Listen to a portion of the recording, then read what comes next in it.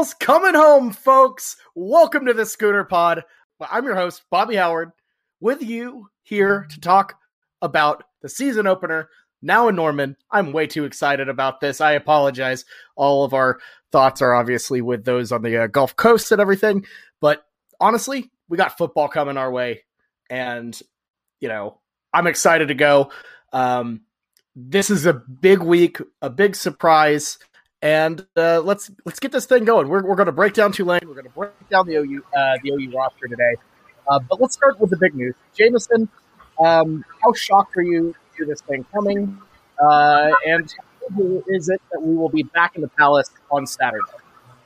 It's going to be great. It's Western Carolina, great opening team to play against, but no, not that exciting. Tulane at least has some excitingness for a home opener. Definitely excited about that. But we get the 11 a.m. kickoff to start. So, everyone's changing their plans last second, but I'm thankful that we get one extra home game for sure. Yeah, absolutely. At the end of the day, it is all, it is new football. It is more football. And in a season, and after 2020, I'll take anything we can get for sure. So this is very exciting. Ty, your thoughts on the shift and everything. Are you excited for Saturday? I am. So I got two things. I'll just cold take myself. I was kind of looking forward to kind of relaxing, watching an OU game on TV to kind of ease into it. Not that I'm not disappointed at all in what's occurred, but I was looking forward to, us playing down in New Orleans. That would have been neat. Also, I'll just hit myself again. I am kind of surprised that it wasn't canceled, just because the nature of what caused it to be moved. But, we got to be grateful for what we have. I am super excited for the game. And like you guys touched on, it's super neat to have. It's definitely not a marquee matchup, but it's cooler than the average home opener for OU. So Tulane, still a big school, big team. They make a splash, pun intended, every year here and there. They got cool uniforms. It'll be a neat school to play and neat for OU when it comes to recruiting around that area. Yeah, I mean, they are an American school. They're not a FCS situation. So this is a bigger opener. But there are a couple notes we have to make. Technically, Tulane is designated as a home team. They won't have the angry wave painted on the field, which makes me very sad. But there is a chance you might be rolling out in the white away jerseys on Owen Field, which would be very cool.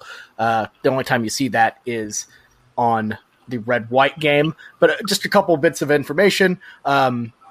This evening, we're recording this on Monday night. This evening, season tickets holders will have their chance to buy their tickets. $30 for just base lower level, which they're only selling lower level and club. $30 if you're anywhere in the lower level. $50 for suites and clubs, and students pay $20. So an affordable ticket if you can make it. If the season ticket allotment does not sell out, then we will go straight to. I guess there's a sale on Friday, which will be absolute madness. $50, I think, right? Isn't it $50 for that Friday ticket, which is ridiculous too? The students will be firing hard in these $20 tickets. The resale market is going to be nuts. I can't even imagine. And think about this. This is 4 straight home games in September. How often does that happen? That is nuts. Most people, just like us, will be in Norman for 4 Saturdays in a row, which is nuts to say out loud. The last time that happened was 2004. So this is a very, very weird, rare scenario. Last year, our fourth home game was Bedlam. So it is a total 180 for sure. Yeah, we to touch on the tickets, that's kind of ruthless that they're selling the boxes and suites at $50, and then also just selling the general admission, whatever else seats also at $50. I guess it pays to be a season ticket holder for sure. I got the student tickets still, which is nice to ride it out. I honestly, I'll just throw it up on myself for the third time already. I kind of like the smaller games. Just the lower bowls at night. It's a super neat. It really hammers home how unique of a game this is. So it's definitely we're living these sort of moving a game for Hurricanes, not necessarily a once in a lifetime like last year's Red River, but what a time to be an OU fan for sure. I think we're going to say that all season, but even last season, all the difficulties that we went through, and then starting out this season, already dealing with some stuff. But it's what a time to be an OU fan, and I think it's going to be a really really neat atmosphere just because the way it's come up. Definitely, it's a surprise. It's like found money in a way, and Tulane is keeping the majority of the revenue, which is incredible. Great for them, and it was just the right thing to do in terms of money. The Green Wave have been practicing in Birmingham. That was never really going to be an option. They would not have made the gate that they're going to make here. So it was the right move for Tulane, the right move for Oklahoma. And I'm just happy they're playing football on Saturday, because for a moment there, it's looking a little bleak. So I'm excited. I'm ready to go. I can't wait to get back to Norman for sure, even with the reduced capacity. So let's go ahead and we're going to break down the roster, but I want to kind of get your thoughts on Tulane themselves. Last year, not a great year, went 6-6, but that 6-6 was kind of, marred by a lot of choking on their end. They had that, obviously they lost to Tulsa after that remarkable Hail Mary. They led 14-0 going into the fourth quarter there. They blew a 24-0 lead to Navy. So, that's a 2-game swing right there. They could have been 8-4 if they actually closed games outright. So is this Tulane team actually, somewhat decent, Jameson? I mean, they'll be more competitive than, Western Carolina. I mean, we can say that without a doubt. But I mean, not too concerning. I don't know too much about the team and what they're returning, all that stuff and all those details. Just because it's OU and we should handle our business. It doesn't really matter who's returning whenever you're talking about a 6-6 team who's non-Power 5. So, but yeah, they were a team that they were kind of sneaky last year. They had a couple games that they kept close. Definitely, when we're paying attention to betting the spread, they were a team that really gave us a headache whenever they did show up in our picks. They would piss me off. They were a team that I wouldn't want to pick because they just were too unstable. So maybe they will have a couple of plays this game that will be surprising. They have that in them. They have the return of Michael Jones, too. Michael Jones' revenge game. Year 7 for Michael. Yeah, I guess so. They returned 10 starters on offense, 6 on defense. So at least offensively, a seasoned-ish team. Pretty solid running back in Ty J. Spears in 2020. Ty, your thoughts on the Green Wave? Yeah. I just had it pulled up. So an important note on last year, they lost most of their losses. So like you guys said, they were 500 on the year. So 50-50 win-loss. 2 of those were in overtime, and another 2 were by less than a touchdown. So, the teams they lost to, like SMU, UCF, Houston, Tulsa, and Nevada, teams that obviously are not on OU's level, but I think you got to think about it relative. I understand, new year, new teams for everyone, but relative to who OU constantly plays in season 1, this is a very good team. I will say, but it's a season 1 game. It's in Norman, and it wasn't prepared for. So I think even with the fewer people, I know we're talking about Tulane right now, but I think the away. The home field advantage for OU is going to be accentuated by the sort of snap nature of this game. So Tulane, I think, is a really good team. I think they're going to give us, in the picks this year, I think they're going to give us trouble like last year. But they're a really good team in terms of a season 1 opener for OU. So I'm excited, and I'm excited for Tulane fans that they get to come up here and play. Yeah, and it's interesting because you have to kind of balance the fact that, on one end, they've been scrambling, this whole week. But on the other end, you have these, it's like how we talk about the dead mascot games.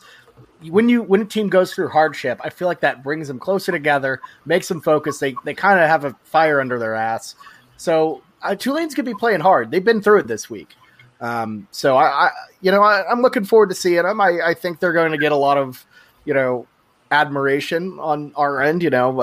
It's going to be a situation where there is a lot of, talk about hurricane relief, and they're going to be treated very well as the visitor, not visitors, I guess. So I'm excited for sure, and I just really hope the best for that area. It's one of my favorite places in the world, New Orleans, and there are resilient people who have bounced back far too many times. It's not fair that they have to do it, but Louisiana, they just don't complain about it. They just get back up, get back up off the canvas, and they're fighters for sure. Yeah, and I will say for Tulane, before we move on to OU, they have a rough schedule for them this year. They go and play some random team right after us, the Morgan State Bears, who I think is a extra from Friday Night Lights. But then they roll into Oxford in 2 weeks, and they got to play Ole Miss, and they got to go to North Carolina.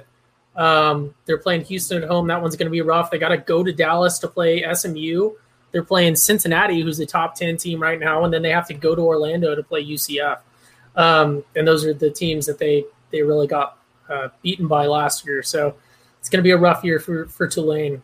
So props to them for sticking to it and coming to Norman to play is not an easy thing. And, they didn't have to. So no matter how the game goes, props to them for going through some stuff and coming out here to play. I know it's a business thing as well, but for sure. I will ask, Morgan State, I wonder if they're more or less real than Bishop Sycamore is, if you know what I mean. Shout out. Yeah, so that is the wildest story I've seen. We had to touch on it a little bit. Have you heard about this guy? I have not, but I know that both of those schools are much realer than the 3-team conglomerate that is fictitious and commonly known as Purdue, Vandy, Wake Forest. Those don't exist. Yeah, there's no proof that they exist. No one's ever seen them in person. Jameson, I'm sure have you been following Bishop Sycamore? No, I actually haven't, but I'm just laughing because this is a cyclical thing, because last year Missouri State was this fake team that wasn't actually anyone, and here we go again with Morgan State. Why not just throw in just another very similar team? Okay. Ty just is like, no, screw Missouri State. I think he called them 3 or 4 different names throughout the whole season in reference to our. I kept calling them Montana State. Yep, definitely. Which was from the year prior. Yeah, something like that. I thought we had just not a home and home, but just a double home in Norman against the same team. I didn't know it was 2 different teams. Okay, so I got to just touch on this Bishop Sycamore thing. So IMG Academy. If you know who they are, obviously Jameson does for sure because of I know. a lot of crude border stuff. Best high school football team in America. Yeah. So they played a team called Bishop Sycamore on Sunday. Well, the problem with Bishop Sycamore, apparently they're not a real high school. They faked their way onto ESPN. They're a group of ex-JUCO players who are pretending to be high schoolers who played IMG Academy and lost 58-0. And it slowly came out that just this morning, people are like, wait a second, this high school doesn't exist. And they also, for some reason, played a game on Friday night as well. They played 2 games in 3 days. They're like, what's going on with this? They jump deeper into it. Their coach has a warrant out for his arrest. And the team is just apparently just completely not real. Oh my god, dude, that's amazing. The funniest thing about that is they lost 58-0. Yeah, they're all former college football players. They're all adults. They still lost. They just to a bunch of 17 and 16. That is legitimately amazing. That's literally a plot line from Blue Mountain State. I could see there being an episode where someone's ruled ineligible because they went to a not real high school and they turn out to be 40 years old. I mean, it is just that is quite a story right there for sure, and it's just tailor made for the Scooter Pod. That is amazing. I also got to think IMG probably do, and they're like, let's just go roast them anyway. So we just need opponents. No one wants to play us to begin with. Did the game actually occur? Oh yeah, no, it went on it was played yesterday. So the question is, before we move on, do you think that, because this is plausible with IMG, do you think that IMG just legitimately blew them out? Or do you think that there are people that are out there just to like take hits and do whatever and pad people's stuff? Because it sounds to me like it potentially hey, if you give us, 20 grand a game, we'll roll into town and we'll play you guys and let you guys, blow us up. I mean, maybe because that was their second game in 3 days. I think they might just be riding around to different high schools and getting beaten up. That's the type of team that OU typically plays week 1, to be fair. Here's the funniest thing, is the name. What bishop would be named Sycamore? That makes no sense. There's no bishop that would ever be named Sycamore. Yeah, and so I clicked on the CBS Sports article, and the ninth word of the article told me everything I needed to know. And for everyone that's not looking at this, which is everyone but me, the ninth word in that article is Ohio. I know. It's just it's wild. It is absolutely wild. But okay, all right, let's talk about OU. Unfortunately, yes, we have to move on from that. We have to let's get down to business. I had to drop in. I gotta say, the second most searched thing is there a GoFundMe page to help Bishop Sycamore? Second most Googled thing, which is amazing because they're also trying to scam people.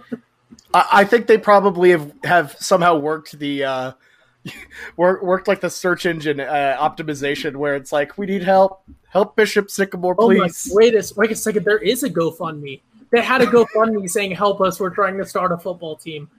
Oh, that's amazing. I love that. God. Okay, this is really good. And honestly, probably deserved its own podcast. But anyways, let's dive in. It's time for our roster breakdown. We do this every year.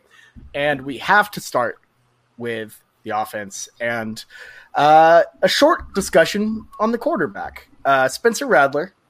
Obviously, there's Caleb Williams as the second stringer, and our guy, what's his name? I keep wanting to call our third stringer Rusty, so I'm just going to call him Rusty. Rusty Rucker. Rusty Rucker. Rusty Rucker. Rusty Griswold.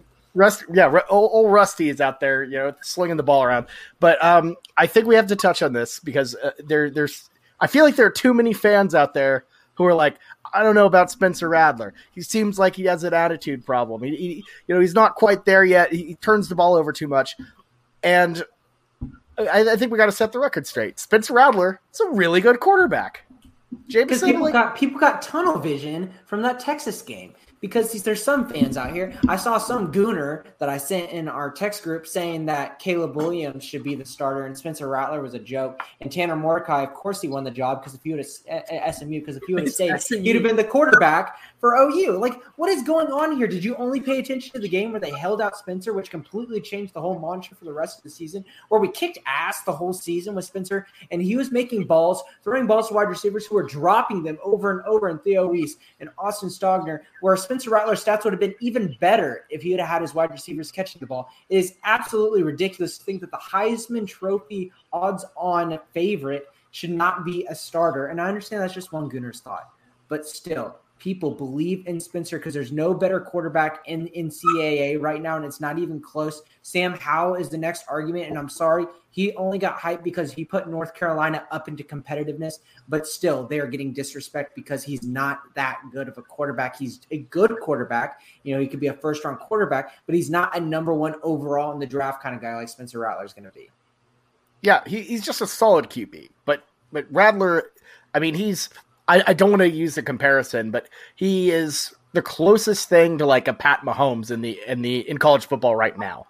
The accuracy, the arm strength, it's he is just a perfect quarterback right now, and I think he's going to take a leap. You've heard a lot in camp and everything about how he knows the offense a little bit better. Everything's been running smoother. He's been able to make audibles on the fly a little bit better. And here's the thing. This is his first true fall camp, had a true summer, a true spring. He didn't really have that last year due to COVID. So I think he's going to be a much improved quarterback this year. And that's crazy considering how great he was towards the end of the year.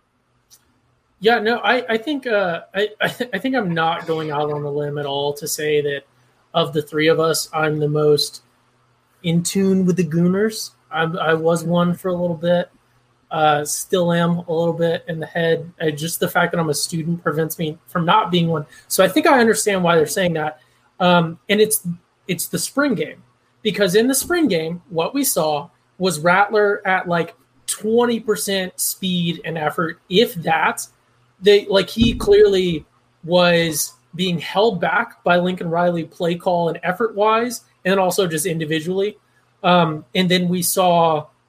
I would dare to say, because he's right out of high school, I would dare to say that we saw close to 90% effort, if not more, from Caleb Williams. So if you only watched the spring game and you weren't aware, if you didn't have any context to that, you were just, looking through tunnel vision at the spring game, I think it would be very easy to take away the thought that Rattler thinks he's amazing, doesn't want to put any effort in, thinks he's going to coast to everything, isn't that good, and that Caleb Williams is all that. Because we saw Caleb Williams going, really high effort, and Rattler very clearly, he was lower than coasting. And it's not a bad thing. It was clearly intentional, by Lincoln Riley is wearing the defense shirt and coaching him. So I think I can see where those takes are coming from. I don't think that they're as ridiculously Gooner as some takes are. I think they're cold takes, but I can see where people are getting that, and I hope, if anyone is thinking that, like you guys have said, I would not be worried about Rattler at all. I know he is a little bit, more cocky maybe than we're used to, because if you go back with OU quarterbacks, we really haven't had a cocky dude in probably decades. I can't think of one. I can't think of a single cocky quarterback OU's ever had. Yeah, you got Baker, but Baker won the Heisman. So, and he was, constantly chippy, constantly the underdog for stuff he wasn't expected to. But I mean, you go back, Kyler was the most soft-spoken dude ever, and then Trevor Knight and Landry Jones and Sam Bradford and everybody else. So, I understand Baker, but he wasn't in the same position, is what I'm saying. So, yeah, I don't agree with the takes on Rattler, and I'm not worried one bit about his performance. I think he is the best. I think the second best is probably Bo Nix.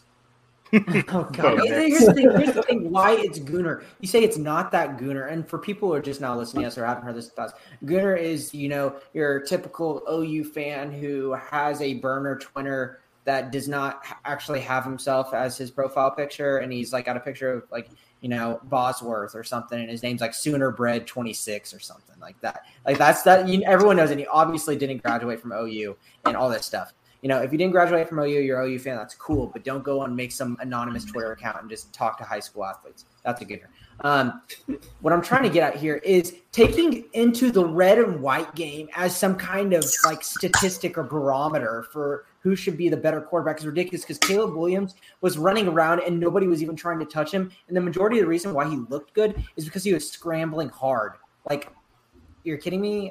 Come on now. Yeah. It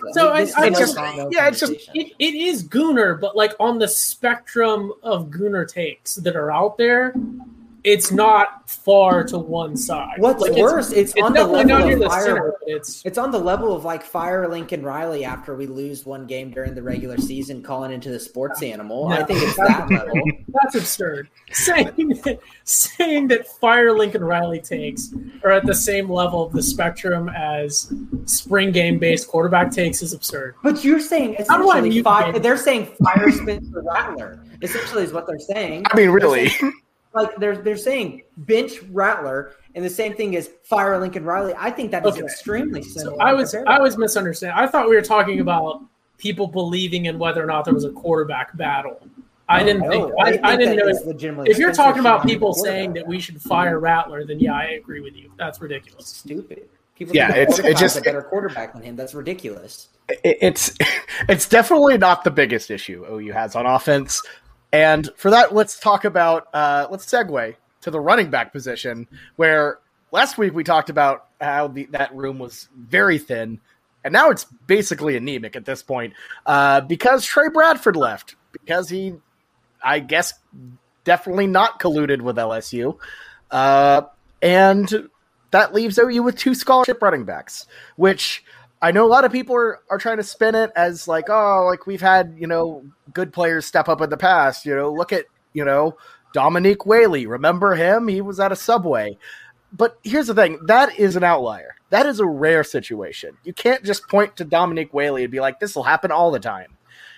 It's a tough situation.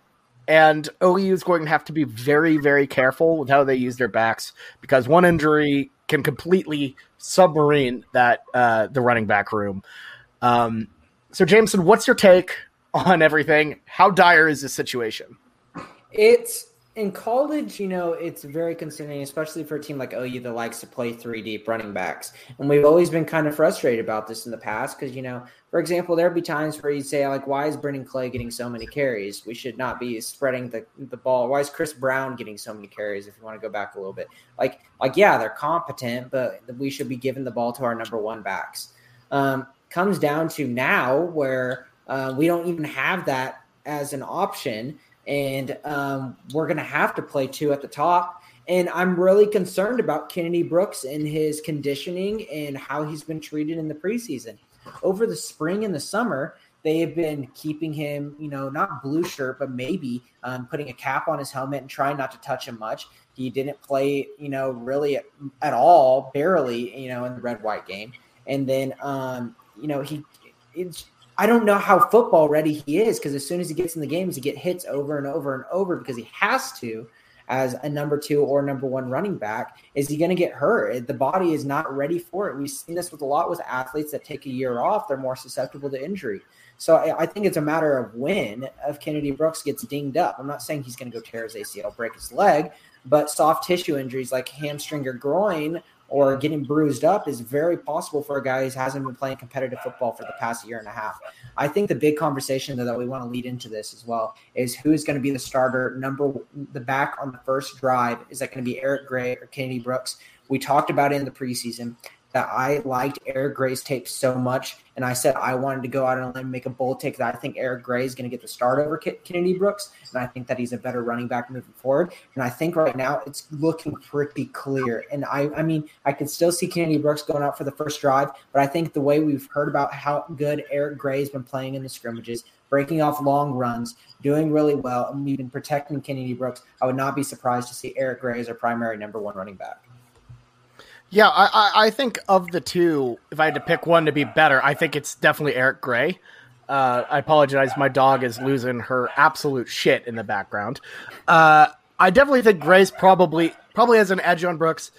And in terms of football shape, the only way to get in football shape really is to get action, get game action. And sitting out a year, that just means you have less time away from the more time you have away from the field, the harder it is to get back. And that's going to be an issue for Brooks. So maybe easing him back, leaning on Eric Gray might be the move here. But Ty, your thoughts on Gray versus Brooks? Yeah, so I think one, the dude that is this, I think this is going to sound weird initially, but I think the dude that is the main or the best running back might not be the guy getting the most carries, and it might not be the dude going out there first. And I think the way you have to think about running backs, especially with Lincoln Riley's offense, in my opinion, is much more akin to how you would think about a baseball pitcher. Your best pitcher might not be your opener. He might not be the guy, that's out there at the start of every game. And I think that's maybe reasonable with running backs. I think of the two, if we're looking at Brooks and Gray, I think that Gray has serious potential to be a serious NFL running back, which, I think that statement should speak for itself. I'm not saying that Kennedy Brooks doesn't, but he, like you guys talked about, he has been out, and that can affect a running back, especially, you're a high volume, guy there at running back. You're taking hits constantly. You're delivering hits, and you're having to really, really put in effort. If you're not running the ball, you're blocking, and you're really grinding on every play. So I can see Eric Gray being our main guy. I expect him to be our main guy. But I can see us trying to conserve him because of that. But I think there's a very interesting situation for Riley and the coaching staff, and for for everyone to decide, because I don't know that we really want to risk Kennedy Brooks that much either if he's questionable. We don't want to burn him out either. So that's where it matters that we have these very highly paid coaches, very skilled coaches. These are the challenges that really separate the coaches that are guys that get an elite job and can kind of perform from the guys that are truly elite in and of themselves, is if you can manage the sort of economy of personnel, or this personnel management and load management here. So I think that I don't like OU being in this situation. I don't think it's as bad of a situation as everyone expects. I expect Kennedy Brooks to come out there and really surprise everyone, and I think Eric Gray is going to be I think he's going to be amazing, especially in OU's offense with OU's line. So I'm not as worried as a lot of other people are, but I'm excited as a fan of the game to see how our strategic plan is at the running back, because I think it is very interesting, and this is where it really matters that we have these really good, really elite, really highly paid coaching staff. I think it's going to be really cool to see what they throw out there. Yeah, absolutely. And James, I want to ask you real quick, because you can't just have those two guys. Who else would you have get touches? Maybe a little Jeremiah Hall action. Weatherman J. Jaden Knowles is an option back there. Not a lot of great options, but who would you go with? Yeah, I think Jaden Knowles, just the way he showed in the red versus white game, he was definitely interesting with getting a touchdown, and obviously he's been getting a lot of publicity in the news, especially Lincoln Riley talking about him and him being the meteorologist of OU. But he's not the only guy. Jeremiah Hall, I'm not ready to say he's going to come in like Dimitri Flowers, because I don't think he had some carries in the past, but he's nothing to where I think we'd be that desperate. We've shown that our walk-ons with Jaden Knowles, he looked like he's competent, and he had a very good high school career. He just didn't get D1 offers. The guy has talent. We also have Todd Hudson. If you remember him, he's played a lot in the past, in these past couple of seasons. If you're watching Scrap Time, who was that 5'7" tiny running back who'd come in and just scrap for extra yards at the end of games? Todd Hudson was that, and was a guy that was decent. So I'm not ready to say that we're going to get many halfback carries moving forward. I think we'll give the walk-ons a chance first.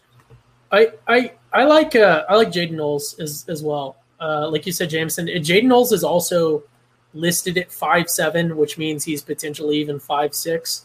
But he's listed at 197, which it means that he's at least in the 190s, which puts him as the bulkiest dude by far. The other guys that are heavier than him are significantly taller. So I think that could be a factor if we're talking about just throwing someone out there, to be not necessarily cannon fodder, because he's running back, but a dude that we can put out there and reliably manage some load, especially if we're just talking about handoffs, through the middle and to get hit. I could see us going with the biggest dude, and I think that's Jaden Knowles, just based on the stats. Yeah, I mean that's the thing. Just a guy to kind of help out a little bit. Again, he is a little stockier, but as we've seen with Ramondre Stevenson, that can be okay. So overall, we'll see how it plays out. Maybe there's another guy who will show up that we have never seen before. Another,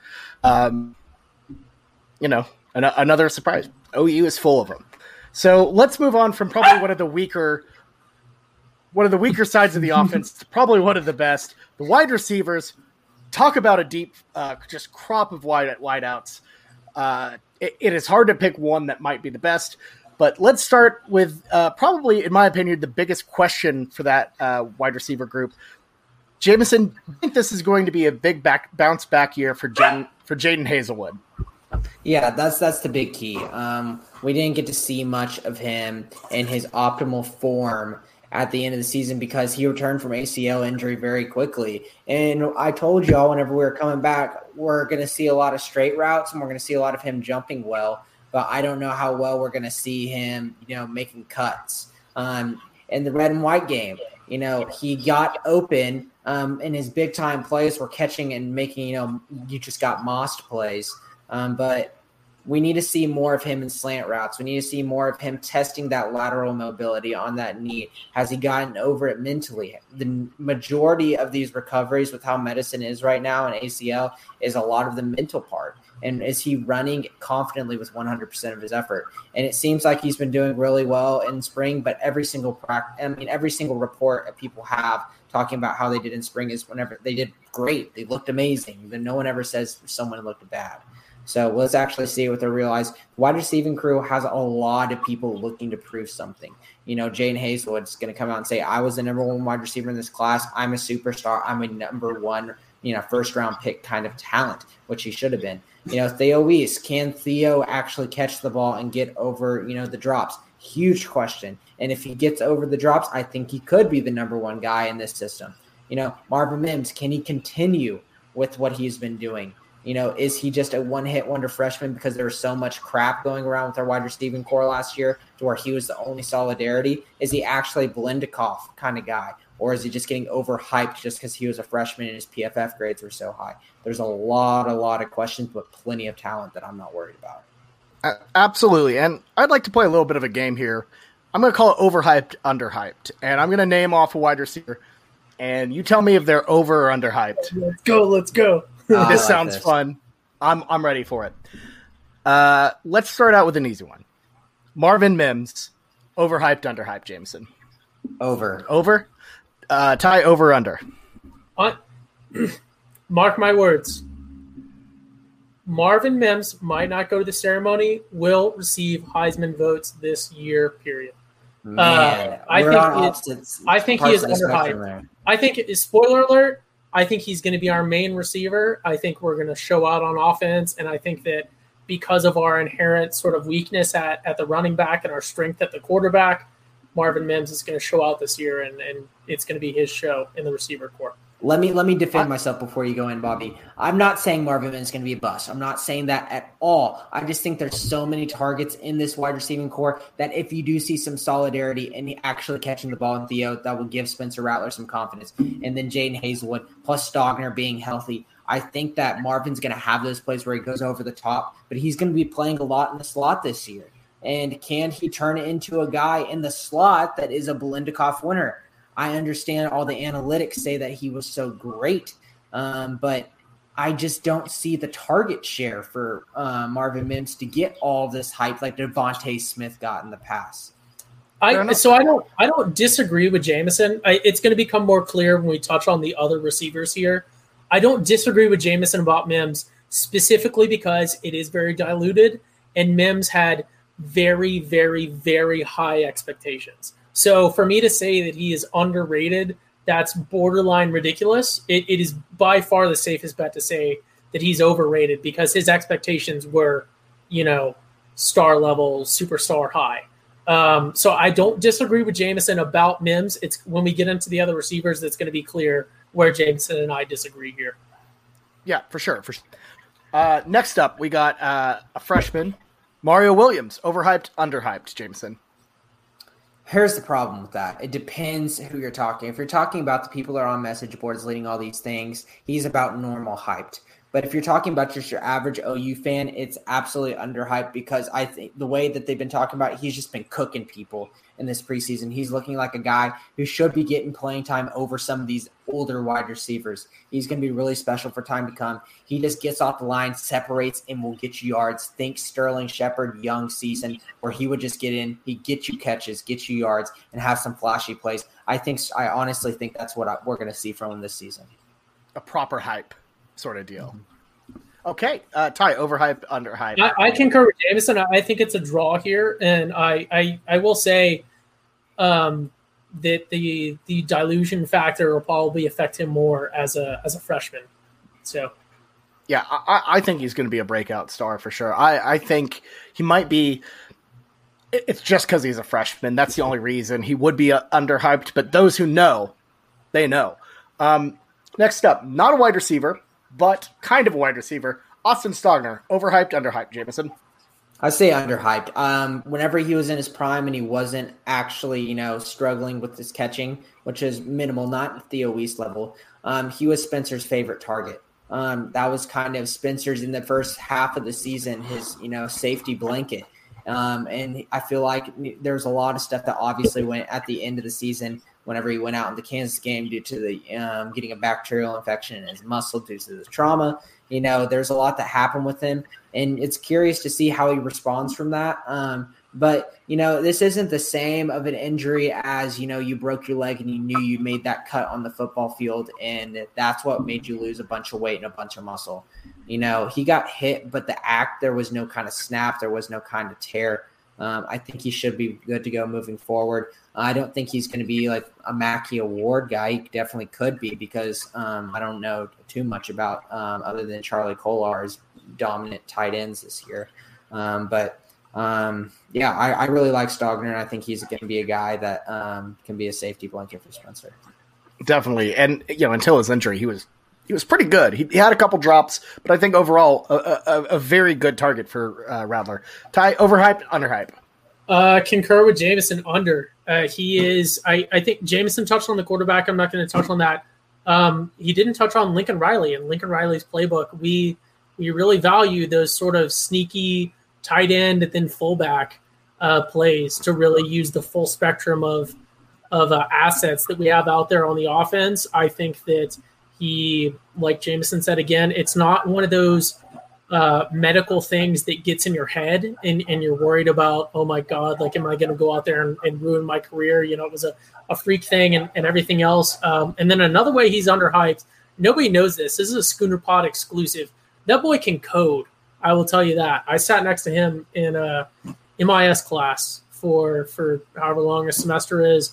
And my man knows SQL and databases and everything else. So shout out to him. I'm not going to admit to any sort of academic misconduct, but shout out to Austin Stogner and Tanner Mordecai, if you guys know who that is, for helping me pass MIS. I'm just saying, Spencer Rattler can't code. Yeah, no, I can't. No, I know for a fact. Spencer Rattler can't code, Paul. Spencer couldn't get to class on time. That's that's an OU quarterback tradition, though. I watched Baker Mayfield get called out for being late to class and then just not show up for the rest of the year. Incredible. I'm pretty sure Duriel one time tried to buy him Duriel definitely tried to buy Baker a shot at Logie's the Thursday night before we lost to Iowa State in 2017. So that's a life lesson right there. You don't show up on time to class. Next thing you know, you're living in Cleveland. So right there, students, go class. Do you want to end up in Ohio? That's how you end up in Ohio. Anyways, all right. One final overhyped, underhyped. Drake Stoops. Jameson? Over, just because of his last name. I think he's very good. I think he has good hands. I think he's more talented than people give him for. People hype him up just because he's the fanboy. He's, every team needs this, whether this, in any sport. It's once he goes in, everyone loves him. That's just the hype. But I'm saying the talent, I think that people need to give him more respect for who he is, because I think from what we heard, even though he was a walk-on, he would have gotten an offer from OU just from all the tape that they saw on him, saying that he could be a productive player, but they just gave him the walk-on because his dad gets him free tuition anyways, and it saved him a scholarship spot. He's on scholarship right now, and there's a reason for it. And I think that he is talented, but definitely overhyped just because of all of the fanboying. I think I'll go a little overhyped. Very, very, very good player. I wonder if there's really that much of a spot for him out there this year. But hell, we've been wondering that for his entire time here, and he's been producing very, very well. So I'm going to go just slightly over in terms of all of OU's wide receivers. I don't know if he cracks the lineup if you're going for the best, but he will absolutely produce this season. Ty, over, underhyped. As respectfully and with as much reverence as possible, I have to say over, only because people know about him now and he gets that hype because of his dad. But I will say, and I want to say before we move on, like you guys touched on, you can argue that, anything because of his dad, but his dad did not get him play time in legitimate game. Like Drake Stoops gets legitimate game time play. I'm not talking about like garbage time, we're up by 45. Every team has their like practice squad out there, and the coaches or the former coach's son is out there. Like Drake Stoops is playing in competitive games when it's close. He has the only thing he has against him is his height. He has the skill. He absolutely has the knowledge. And growing up at OU, potentially maybe more than anyone else on that squad. He is tremendous football player, but I think because of his dad, he gets that hype and he gets those, like 15-yard catches and everyone's going Stoops. So I think I have to say this year he's overhyped. He was underhyped when people didn't know about him and people assumed he was there because of his dad, but yeah, over. Yeah, definitely. He was literally there like the first year Stoops was at OU in 1999. There's a picture of him and his brother Isaac as literal infants on the field. So he has grown up in Norman, as close as it gets. So overhyped, but not that overhyped. He's definitely earned a lot of the hype. I just think it's really just a sign of how deep the wide receiving core is. Yeah, he's earned it. He was on a career scale. He's been under for sure. Let's keep this thing a moving. We have not even gotten to the defense yet, so we're going to touch on the offensive line. And frankly, it's been a bit of a big mystery as to what it's going to look like. Bill Bedenbaugh has kind of kept this thing close to his vest. Obviously missing, not having Adrian Ely and Creed Humphrey. Big steps, big cornerstones that are missing from this O-line, but you have to kind of trust Bill Bedenbaugh to put together a good line. Biggest questions, who's going to be center, and how we'll talk a little bit about the transfers later, but Jameson, who do you got at that center position? Yeah, let's just hit the whole offensive line as a whole. Yep, let's do it. Because we're running long. Andrew Rame, I think pretty much, I don't know if it's already been announced, but I'm pretty sure it's well known within the community that he has won the center position. They've been saying it for a while that his intelligence he's so talented that it was just a matter of time. We thought Chris Murray would be a guy that had that on lock. They liked him so much and they wanted him on the field, but it looks like they wanted him and Rame onto the field, and it looks like Murray's going to move over to that right guard. So therefore, that now the right guard is taken, that's going to push Tyrese Robinson from the right guard position out to the right tackle, because they also have to keep Tyrese Robinson and Marquise Hayes on the field as well, because they're also talented guys who've been there for a really long time. So now that makes it where there's only one left tackle position, one starting tackle position left, and that's between Anton Harrison, the now sophomore and played some starting snaps at freshman last year, and the Tennessee transfer of Wanya Morris.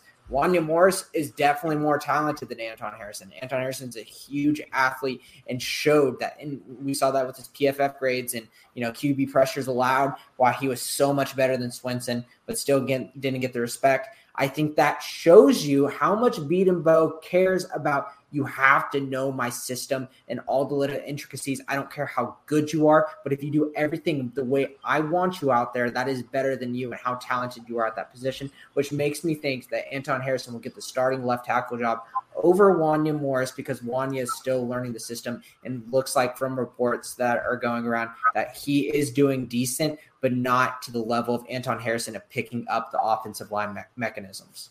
Yeah, I mean, that's the thing about O-lines, and there's a reason why there's one of the best trophies for offensive line outside of the Remington is the team award, where they pick it up, because if one guy in the O-line is bad, then the entire line is bad. Everyone has to do their part. Everyone has to work with the system, or else the whole thing falls apart. So the offensive line, like you said, scheme matters, and listening to Bedenbaugh, who obviously is one of the best in the business, that is the move right there for sure. And I'm looking forward to seeing what he spins up, what he has going. Ty, any thoughts on the line before we move on? Only line take is that we're super, super lucky to have the Bedenbaugh at OU. Still, he is, I think, in any level of football, currently the best line coach there is, hands down. He definitely has the flexibility to go anywhere. And I think we are super, super, super lucky to have him, from recruiting to development to execution, which are by far the big three pillars of college football. He's excellent, and I think that I not really a line guy, don't really know, but I trust whatever he's putting out there 1,000%. Absolutely, as do I. Let's move on to the other side of the ball, and let's move on to the other line. Honestly, the defensive line has always been the focal point of the kind of the bigger issues with OU's defense. But last year, as we saw with the incredible Ronnie Perkins, as well as Nick Bonito, Isaiah Thomas, and Perion Winfrey, who all three of those return, things are changing at OU. And it looks to be like this defensive line is going to be the core of OU's national championship run, particularly on defense. Jameson, is that the case? Is this D-line going to be the difference maker for the defense this year? 100%. If you throw in Nick Bonito as a guy that plays on the D-line, I understand he's kind of part of the linebackers as a rush backer, but let's just throw him in. Those first four guys are going to be huge. I think also what really helps is we feel very confident in guys, we're like 8 to 10 deep that we could put them out there and do really well. At the DN position, Isaiah Thomas should be filling in. He played both that and tackle last year. He's a guy who shows versatility. At the D tackle, Jalen Redmond can go in there, play a couple snaps, not have to play all the time. We can put in LaRon Stokes behind him or slide Isaiah Thomas over. At the nose tackle, Perion Winfrey is the kind of guy that can come out this season and make a huge name just from his body type and the height that he got, where he could get in the backfield extremely easy. If he finishes the plays in the backfield, he will be one of the best D tackles in football this year. And then lastly, Nick Bonito. Analysts love him around the nation. People are calling him one of the most underrated college football players this season and a future first-round pick. Can he continue that in all of those numbers? I think so. In this Grinch system, the guy who's on the rush always looks good because his goal is to get the football no matter what. He doesn't have to worry about anything. And Bonito shows that he can do that. We are extremely deep. Reggie Grimes can come in and play on the end. I already mentioned LaRon Stokes. Josh Elson at the nose tackle. Marcus Stripling can also come and play at the rush. Clayton Smith, the new freshman, he can also come and play at the rush. And there's just more names I can keep on going. We have plenty of guys in this D-line. We're stacked at the front, very, very talented, and some great depth. And that the D-line is so key to the speed D system because it relieves so much pressure on your quarterbacks and your secondary. Because if you're having to make the quarterback make snap decisions, always having pressure in your face, that's huge. And I gotta say, it's a great D-line. Love Perion Winfrey, love Nick Bonito, but the guy I have circled, Isaiah Thomas, my guy put up some big stats last year. 8 sacks, I believe, on the season in 2020. I feel like there's a lot of star power on that D line, and Thomas is just kind of overshadowed a bit. I could see him having a massive year, and he's the depth is what separates it. It's not just one guy that is wrecking things. It is a full unit, and I'm pumped. Ty, who's your standout on the D line this year? I think I'm gonna have to go. It's gonna sound kind of goonery. I'm gonna have to go the entire D line, just because not just how we're talking about it, but how if you go and look at really any media that really covers OU in depth, like they know what they're talking about.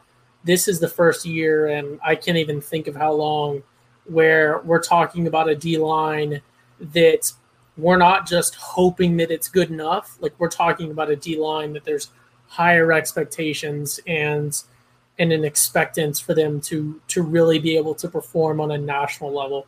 And that's the key. Like, I don't want to sound, disrespectful to the other teams, but within the Big 12, just having a high power offense is generally enough. But that's where really OU has been failing, especially in the D line and being able to be just really gritty and hard nosed on defense when it comes to the postseason when we're playing teams that aren't of the Big 12. And I think that that's really going to become key for us here, more so than the cornerbacks, more so than the secondary and the linebackers and everything else. Yeah, for sure. It's about when you get to playoff time, having the physicality to exert your will against these top tier O linemen. because it just is harder to move past SEC linemen. And like you said, that whole unit has to be good, has to be intense. I think they will.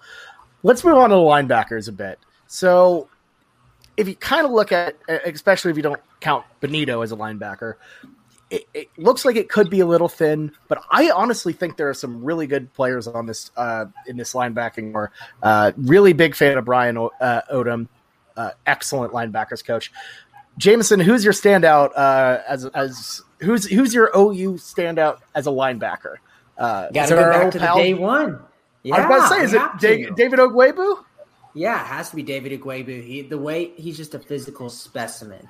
And he's still learning this linebacker thing because he got recruited as a rush. We got to always remember he got recruited as a rush, transitioned to a middle linebacker about a year or so ago, and he's just picking it up like it's nothing. He's so athletic, and at his size and his height, it's going to be so crazy to see how well he does in this system with such a great D-line in front of him. And he has such a great running partner next to him at the will, and Brian Asamoah, because Brian Asamoah is just a rocket. As soon as he's shot at, he goes and he fires up gaps and he blows up plays. David Ogwebu, he can play sideline to sideline with his athleticism and stop what's going on, and Asamoah can make the hype. And plus we have depth. Like Caleb Kelly, we're not even talking about Caleb Kelly as a guy that has been former 5-star and a guy who's been in the system for a long time. He's going to get some snaps whenever those guys get tired. And, we also have Deshaun White, who's a guy that we considered one of our better, if not our best linebacker at one point whenever we were kind of down on our linebacking crew. So we are completely fine. And plus, we also got to talk about the younger guys and Shane Witter and Clayton Smith that have also been showing out. Like this front seven, we have so much depth. It's going to be crazy to see how many guys that we play. Yeah, and it's honestly, it's just crazy to think that David Ogwebu is even a linebacker now. Yeah, I mean, it's wild. It's crazy all that's happened, but I'm excited. It's going to be a very intense front seven. I fully agree with you there. Ty, is this the year it finally works out for Caleb Kelly? Funny enough, I was really confused. I just tried to Google. I guess apparently Google has a new feature that's linked to like student accounts. So I was trying to Google Caleb Kelly, and I was just coming up with Canvas messages and the classes he's currently enrolled in. Because I guess I'm signed in on my OU account. But yeah, I think that he's valuable just for the length of time he's been in the system. He's almost our age. I think he's like a year younger than us, which is kind of crazy. But I think he's important. But like you guys talked about, and like I kind of touched on with the D line, is when it comes to defense, it's really a not that offense isn't a team thing, but you can't have one star that sort of carries the game, because the opposing team's offense is going to find that weak link and they're going to exploit it as much as they can. So it's really about everyone being consistent. And I, again, like the D-line, am confident that we're fielding a linebacking core here that is going to be, maybe there's not an outstanding star, but, and hopefully, knock on wood, we're not disappointed when it comes into the season.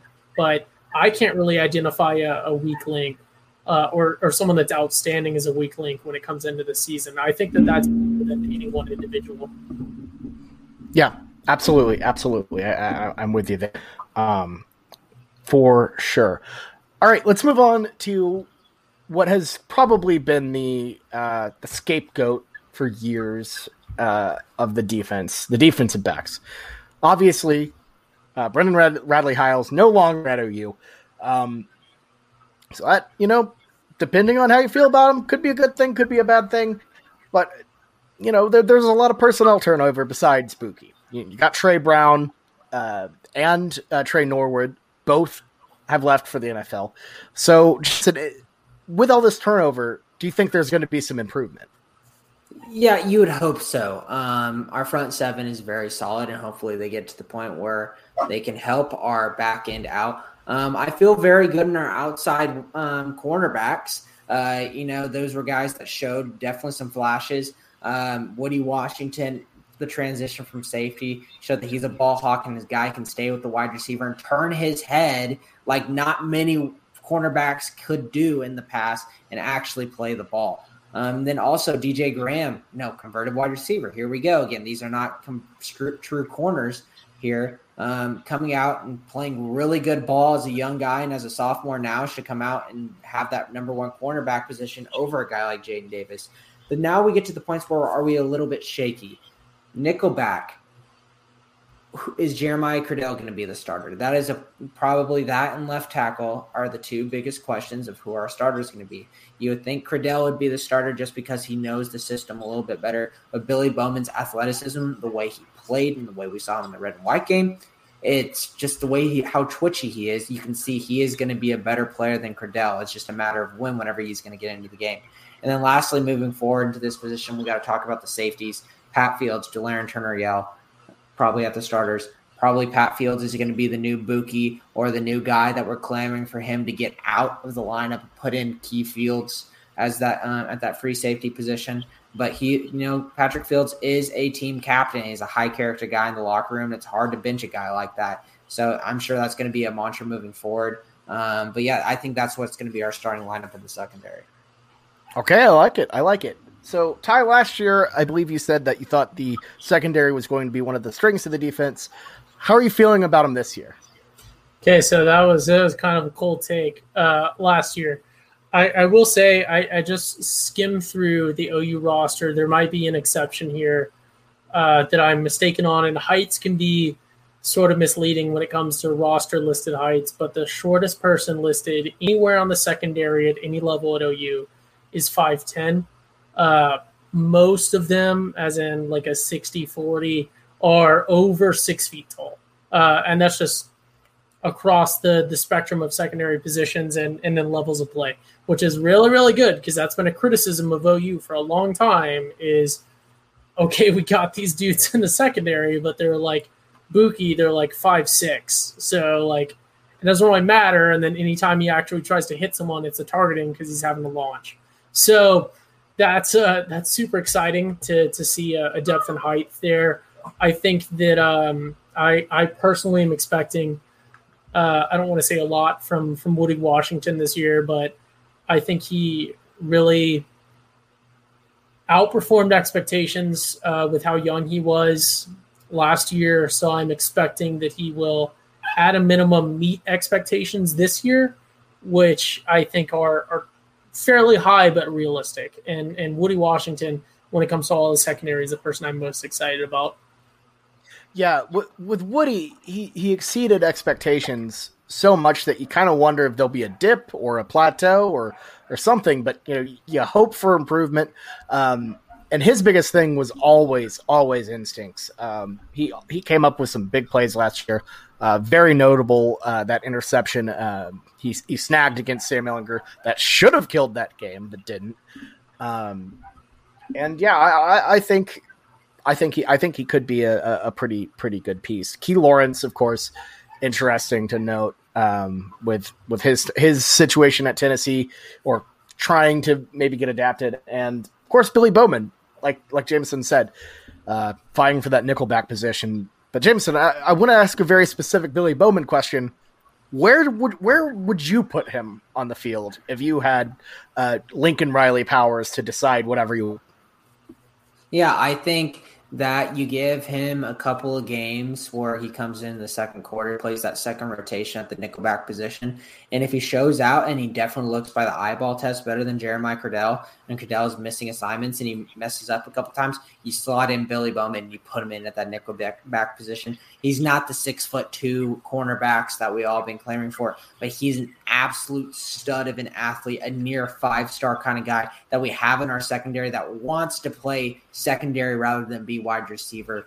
That is extremely valuable. And even though he's a freshman, that is a kind of guy that can be a huge cornerstone of our secondary moving forward and just brings more excitement and more of a turnover chance. I understand we haven't seen much from Cradell, but just the way that, Billy Bowman plays the balls and the way we saw in the red-white game and how he jumps routes and he plays aggressive would be more to what I think Alex Grinch would want in this defense. So give Cradell a chance because he's earned it. He's been working in the ranks for a long time. But if he does show any kind of weakness or if Billy Bowman plays exceptionally well and they have no choice, play him. But I would not be surprised if he's starting in the midseason.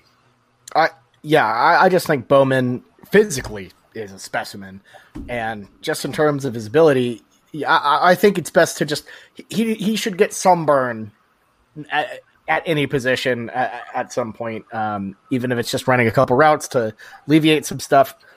Hell, hand the ball off to the guy at this point. He is a true freshman, so we got to not overload him. And if he's a guy that we think that comes down to our end game this year, that could be a guy, could be a starting nickelback in the postseason. I don't want to overdo him. I understand some people are talking about who else could play the running back position. We're trying to think of whoever could be an athlete coming out. Let Brian Darby, the wide receiver, do that. Don't let Billy Mobin do much. Let him completely hone in into that nickelback position. That's what he's been doing during his time here, and focus on that. We don't need to put him at free safety. We got plenty of people there that can come in, like a Key Lawrence that can take over the Patrick Fields job. Focus on the nickelback. He could win it, and he could be there for the rest of the season. Yeah, fair enough. We've almost made it through the entire roster. Every position, but we got to wrap up what some believe is the most important side of the ball, the special teams. Gabe Burkich, obviously excellent. No need to talk about him there. But I got to ask, who would you have fielding punts? I'll let you start on this. Who would you have fielding punts? Who would you have returning? And do you think the special team is going to be decent this year? They kind of had a bad year if you look at the rankings overall. Could this be a rebounding year? I know we lost our guy... we lost Beamer Ball, but hopefully the spirit of Beamer Ball can live on. Ty, who'd you have returning punts and returns? I guess kick returns. Yeah. So again, the main storyline, and shout out to Coach Beamer for moving on to South Carolina. That's awesome. He will be tremendously missed at OU. Just beyond special teams, I think he's an excellent coach. So I want to preface, my first talk about special teams this year with that. I think we all wish him the best. Great person, great coach, and I think he's going to do well. Personally, I gotta go. I gotta go again with sort of a big time primary of Washington Mims out there returning. Just because I think he's our best dude for that.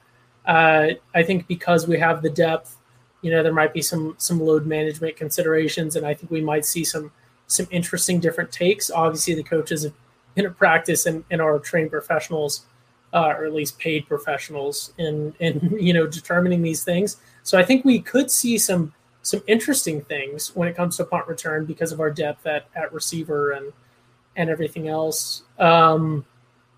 But yeah, the biggest special team storyline is the loss of Coach Beamer on to bigger and better things. And I think that will impact us. I really do. Absolutely. I could see it, being a hit for sure. Jameson, to wrap this up, final thoughts, your take on special teams, loss of Beamer, and how you think they could make an impact this year. Yeah, I think Marvin Mims at punt returner is locked in, and he will get those for the first half, and then they'll maybe experiment. If you look back at just OU in general, who's been our punt returners? CeeDee Lamb was a punt returner. Even though I think he was the most explosive athlete that I thought could break off a run for a touchdown? No, but he's a guy who's going to catch the punt and get what he needs to get done. Marvin Mims, the most reliable hands, the most reliable wide receiver, and next up, Drake Stoops would be a type of guy that would be at the punt return. We like reliable on the return, not as much flashy. Flashy would be on the kickoff return. I think a guy that we should look at there is definitely Billy Bowman. I think Billy Bowman would be a star bringing back the kicks and would kind of, what you're talking about, get him the ball as much as we can. Let him do that because, kickoff return doesn't take much studying and much film, all of that. It's more so just getting it and just letting the guy go. Other guys, the kickoff return, the guys I already said, and also, like a guy like DJ Graham who's an athlete coming out of that definitely could be back there as well. But I think the biggest conversation with special teams moving forward before we end this conversation, I think it is extremely blessed that OU got a transfer punter from Arizona State and Michael Turk. He's a senior, has been there for a while because Reese Munchow has been less than, great at the punting game. probably have been our weakest position for the past couple of years because the man can barely punt it 45 yards. Michael Turk has been absolutely showing him up in camp and has easily won the job, even though he's been here for maybe a month or two. So it was very easy to take the job, and I think the staff knew that whenever they were talking to Michael Turk to get him to come over in the transfer portal. So the punt game should have an absolute pickup. And just moving on, if we just be remiss if we didn't hit the rest of the positions. Long snapper, Casey Kelleher is still here. And I'm not a fan of everything that went on with Spencer Jones' situation, but he is still our holder. And he, I don't know how they view him in the football realm nowadays after the absolute embarrassment at Logie's. I think he should be embarrassed. That's a tough go. That was a tough go for sure. I got to say, new punter, he is killing it on the content game. Showing off all the facilities and some of the drop of shoes and clothes and stuff. I think he's doing good. So he's putting that NIL to good use. All right, let's wrap this thing up before my neighbors at this apartment tar and feather me for how loud my dog's been. Thank y'all so much for listening for that, by the way. Anyways, all right, Jameson, Ty, we have football on Saturday. I can't wait. Y'all can't wait. Final thoughts. Let's wrap this thing up. Ty, I'll let you start. Honestly, I'm just excited. I'm excited that OU football has come. It's been a long off season for sure, in my opinion. I'm excited for what we have in store this year, and I'm excited that we have a little treat of a surprise with a surprise home opener coming up. So I think it's going to be a great weekend, and I think it's going to be a great season regardless of the outcome. And I think it's a great time to be an OU fan. Absolutely. It is. This is going to be a good year. I can't wait. I absolutely can't wait. Jameson, final thoughts. I'm very excited. It's great. No. Seriously, the biggest thing in this game, I think, is definitely the Eric Gray and Kennedy Brooks. I'm absolutely excited to watch that, and then definitely the running back behind that, and then Billy Bowman on the other side of the ball. Everything else, we see a lot of solidarity. Obviously who's going to be the left tackle, but that's not too exciting. Nickelback, running back position, really fun to watch. Stay there the whole game. Students watching this, please stay as long as you can. This was a blessing we even got this, and let's see this depth that we have because it's going to be key for us moving forward if you want to win a national championship.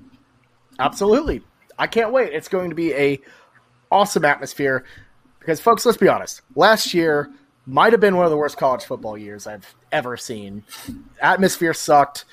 I know the lines were good and everything, but let's be honest, that wasn't – it kind of felt off. I was happy to have it, but this is a great return to the sport we all love, and it is a great time to be a college football fan. Excellent time to be an Oklahoma football fan, and I can't wait. I'm so jazzed to get this thing going, I cannot wait. I mean, this is an absolute treat. I hate how it happened, but I cannot wait to get back to Memorial Stadium and watch the Sooners. I tell you that. So, all right, folks, that is all we have, believe it or not, for the 2021 Oklahoma football preview. I would like to say we got a lot coming down the aisle. I have forgotten how to talk at the 1 hour, 14-minute mark. But we got the weekend spread coming up on Thursday. Make sure to check that out. All of our picks, all that good stuff, as well as the Schooner simulation coming out as well. If you remember that from last year, NCAA 14, sort of simulation preview, it'll be very good. We're going to be running those all season long, and some more stuff coming. But I would like to thank our partners at the Pigskin Podcast Network for for helping us with this show, partnering it with us, and can't wait to do more awesome stuff with them down the line. But yeah, folks, talking season's over. It's time for football. And I hope y'all just have an excellent college ball Saturday.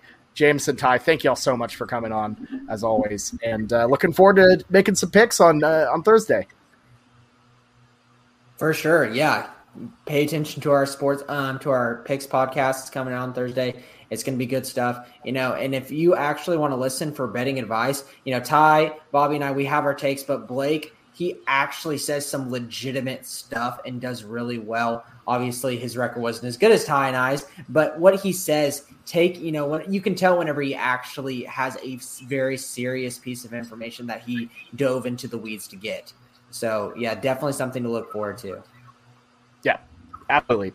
Definitely check that out. We got a lot of cool stuff coming in.